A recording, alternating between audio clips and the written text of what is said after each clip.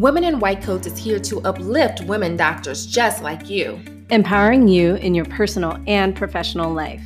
I'm Dr. Amber Robbins. And I'm Dr. Archana Shrestha. We are doctors, best-selling authors, and the co-founders of Women in White Coats.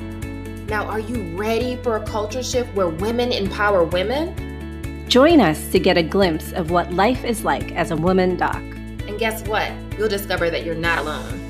We're here to give you positivity and keys to balancing your life. This is the Women in White Coats podcast.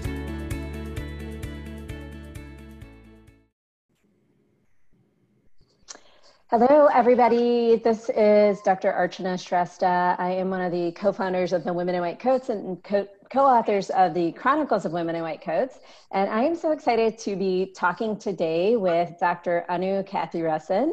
And she is a physician who practices, she's an infertility specialist who practices at the Center for Reproductive Medicine in Houston. And she is also the Director of Patient Education and Fertility Preservation for the Center of Reproductive Medicine, where she works. So we are really excited to have you on here today, Dr. Kathiresan. And one of the things that we actually wanted to talk about is a recent blog article that you wrote for our blog, The Women in White Coats, about, it was called Dr. Not Mrs. Don't call me Mrs., I think is how we, it's doctor. I think that was the exact title of your blog. But anyway, we wanted to talk a little bit more about that because you are in a unique position where you are married to another physician. Mm-hmm. And so just wanted to kind of talk on that topic and hear your thoughts about what kind of led you to write about the topic of, you know, being how sometimes you're addressed as Mrs. instead of doctor. Yeah, well, first, thanks for having me. I really appreciated the invite. So yeah, the inspiration of the story kind of started with me just wanting to share my experience being married to a physician and some of the kind of life challenges we experienced in the course of our training. Some of that was that we were separated for 3 years in our training. I was in California and he was in Florida, so we were on opposite sides of the coast of the country, and we also had a kid while we were separated. So I was a single mom for 8 months, and so I just thought the story was unique and just something I wanted to share, and so that's where the initial inspiration came from. And then I was just kind of reading and thinking about gender disparities in the workplace around the same time, and just kind of thinking about instances where in my life where I'm mistaken as a Mrs. The kind of two scenarios that came to mind were like on wedding invitations where from my husband's colleagues where it says Dr. and Mrs. and they know he's married to a physician. So things like that, or at his work party where they assume I'm his wife, and I'm like, no, I'm a physician too. So scenarios like that, and it just kind of became a blog talking about, well, then I kind of sat back and thought about, it was interesting in the sense that I think in our training, I made a lot of sacrifices, and like some of which were when I chose residency, he was an early match. So he determined where we were going to match. And I really wanted to do infertility. And so I really wanted to go to a program where there was an REI fellowship. And of course, he matched at a place where there was no REI fellowship. So then I had to, decide, did I want to follow him or not? And so I kind of made a sacrifice a little bit in my career choice and did follow him. And then also what I already spoke about where, we were separated and I had a kid. So I felt like I made a lot of sacrifices in the course of my training. And then it's funny that I'm the one that's mistaken as the Mrs. And so that's kind of where the inspiration came from. Yeah, I mean, I think that especially after all the years of training that, for your husband to be called doctor, he did a lot of training too. I know he's a neurosurgeon. I don't know if we've mentioned that already, but you did as well. And I mean, how many years of training was it for you? So for me, it was 7. and for him it was 9. So he did 2 fellowships actually, and they were additional 1 year each. So he did 9 years, and we both have passed all our board exams, but I was required to actually take 4 because I had to do general OBGYN and also my subspecialty in fertility. So I had to take a written and oral exam for both. And he actually only had to do 2 board exams. So I kind of give him a hard time that I took more. But yeah, I think overall we did similar amounts of training and exams and everything. And so, yeah. Yeah. So, I mean, how does that make you feel though, when, you know, you put in all those years of training and, you know, obviously your husband did too. However, I mean, in the eyes of other people, like he's being regarded as, instead of Mr. and Mrs., it'd be one thing if you're both called Mr. and Mrs. on an invitation, but when he's called Doctor and you're called Mrs., how does that make you feel? So initially I was frustrated with that. And it was funny because I guess it's happened so often now that I had become complacent to it, because I felt like at some point it became the norm, you know, that it would say Dr. and Mrs. And when I thought about it, when a friend of mine would invite me to a wedding, they would get it right. You know, they would say Dr. Ketherison and Dr. Johnson. And we actually, you know, don't have the same last name because I didn't take his name. But I used to get excited when, you know, when it was actually correct. And so that's kind of, you know, how the evolution of how I felt about it. Mm-hmm. Yeah. And does it happen often then that, so it sounds like more like his family or friends are the ones kind of making that mistake. Yeah, you know, and it may not be necessarily intentional, you know, maybe like the secretaries or something like that are putting together the invites, and, you know, that's why it ends up getting missed. But yeah, it happens, you know, fairly frequently when it's his work related, in terms of work parties and invitations and that type of thing. My friends, not so much. Yeah, I mean, I think also, especially when, you know, you have a male physician, so, you know, maybe even because he's a surgeon, their expectation almost is that there's somebody at home taking care of the kids and who's doesn't have a career maybe. That may be kind of maybe what is more commonly seen, and maybe that is part of the bias that you are seeing. I don't know. What are your thoughts on that? So I do think that, you know, back in the day, it was more men in medical school, men applying to medical school, and the woman was perceived as the wife that, you know, would stay home or have another role of some sort. So I think that idea is changing, because now we see more women becoming the majority in terms of applicants to medical school. So maybe with time, we'll see a change in that. But yeah, I think that was a assumption from, you know, kind of traditional norms. And so it's hopefully something that will change. Yeah. So what do you think is kind of like the larger implication of all of that? You know, this kind of assuming that the woman is staying home and doesn't have a career of her own, or that your husband isn't also married to a doctor, you know?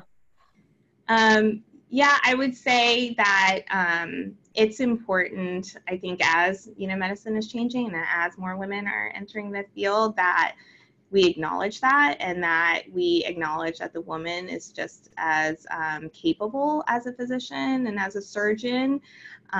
So I think that that's something that's important, and hopefully with time that will change and evolve. So Yeah, definitely. And so what are some of the challenges, you know, that you guys have faced being in a dual physician family? Like here on Women in White Coats, we talk a lot about lifestyle, and I think a lot of women who are considering going into medicine are really curious about the lifestyle and how we balance it all. And it certainly is possible, right? I saw it a lot in my own medical school class where people met their future spouse in medical school. So I'm sure you saw that a lot as well, that there were a lot of dual physician families. So what are some of the challenges that come up with that, as well as the, you know, maybe some pluses that come along with having a dual physician family? So I would say some of the challenges is that, so my husband and I are pretty subspecialized. And so we followed our passions and, we have no regret with that, but we did encounter challenges with being so subspecialized. Because like, for example, in our training where we had to spend time apart because where it was good for me to train wasn't necessarily good for him and vice versa. And same thing with finding a job. So it can be a challenge. The other things that come to mind in terms of challenges are just balancing the household. We've had the luxury of having my parents live with me for the last about 22 months, and that was amazing. We have 3 little ones. They're 4.5, 3, and 22 months right now. And my parents actually just left because, they kind of hit their time limit on helping. So we're super grateful for, their help, but are realizing now, more so, than before, the struggles of balancing the household. And so, thankfully, my husband's, so he does vascular neurosurgery. So he takes care of strokes and things like that in the middle of the night. So his schedule is more demanding and middle of the night type stuff. So thankfully, my schedule is more clinic. And so I'm able to balance the kind of home stuff more. And so, it's still something that we're not experts at by any means, but we're able to balance that because I'm kind of the more flexible one in terms of the work schedule. And then in having young kids, childcare is always can be a challenge, especially when you want to do a date night, and spending time with your spouse can be a challenge when he's, tired and had middle of the night procedures all week. So finding time for your spouse, juggling call schedules, his call schedule, my call schedule, who's going to watch the kids, these are kind of the challenges we face. So, but we just do our best to communicate. I try and weekly communicate, like on Sundays, what's your schedule like, so that I can try and plan things out more. Even finding time for like gym and errands can be a challenge because somebody's got to juggle the kids somewhere. So we just try and communicate once a week before the week starts, so we know who's where, and we can kind of plan things more in advance. And also once every 3 months, we try and, if we want to try and plan a vacation or a weekend away, and I think communication and planning are key. Yes, definitely. And so I guess in terms of your other question, did you want to stop me? Sorry. No. Go ahead. Yeah. Just talk about benefits, maybe.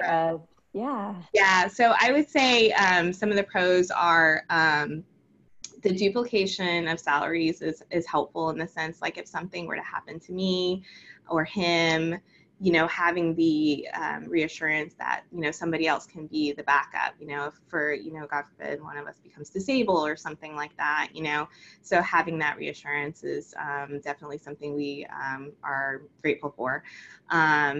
And when we went through training, that can be a very rigorous, demanding, lifestyle. And so I think having somebody else that has been through it can understand, there are times where I haven't seen him in 3 days, and it's, something that, I know he's working and I know he's busy and I know he would be at home if he could. And so I'm understanding of that, so I think when someone else has gone through it, that can help. And I think it's cool also for the kids to just see mom and dad both as working physicians. I think that's also a pro that they see that, so. Yeah, definitely. I could see, you guys can relate to each other and what you're going through, and when, whether it's a difficult patient or being on call and what's that like, or maybe difficult interactions with staff or whatever it may be. I think that is definitely a plus because you guys can relate, and know what it's like to go through that. Exactly. So, I just was, one last question I wanted to ask you is about your article that you wrote. And I know you started a hashtag campaign called Dr. Not Mrs. Mm-hmm. And I was just curious how that went, and what were some of the other stories that were shared as a result of that? Because I think basically the idea was for people who are also dual physician families to write their story and share their story on social media. Mm-hmm.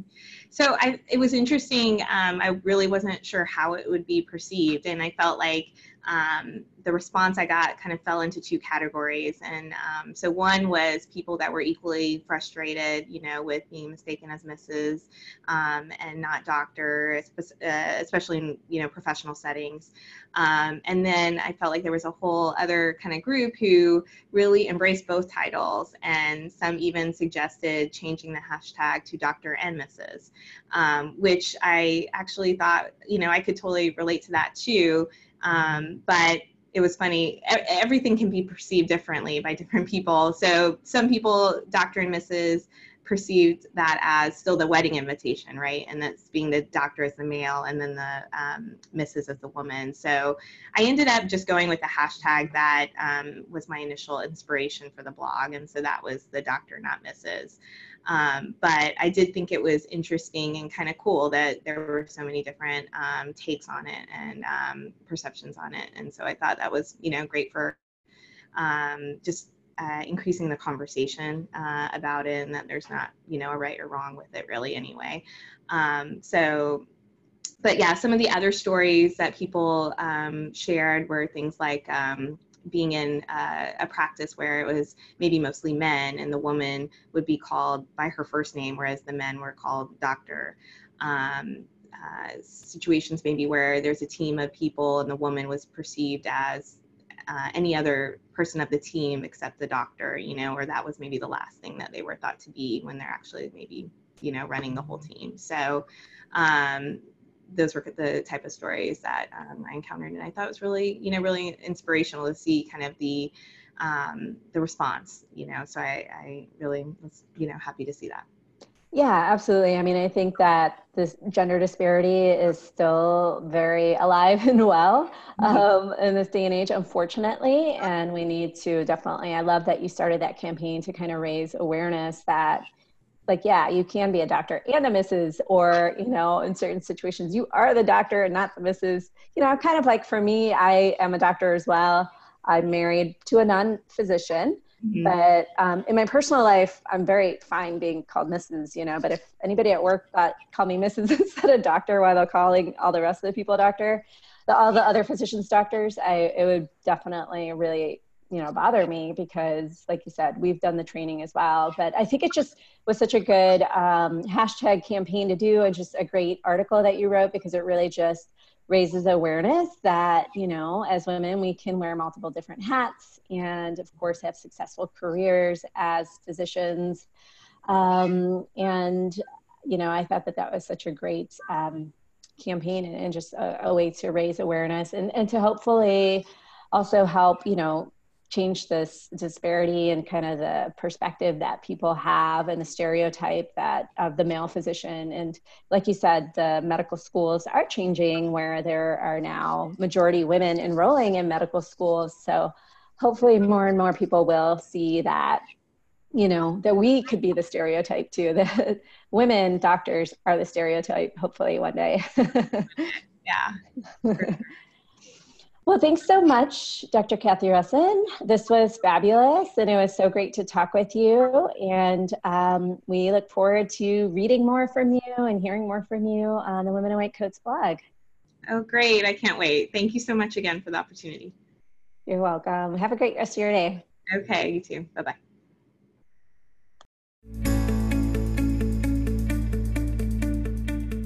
Hi there, Women Docs. We hope you've been loving this podcast and feel uplifted at the end of each and every episode. If so, we would really appreciate it if you could give us a 5-star rating and write us a positive review. Those reviews help us get the word out and help uplift and empower more women doctors. But you know what? We'd love to meet up with you in person. So head on over to womeninwhitecoats.com and sign up to become a member of our supportive tribe. When you do, you will be the first to hear about meetups in your area, as well as upcoming live events.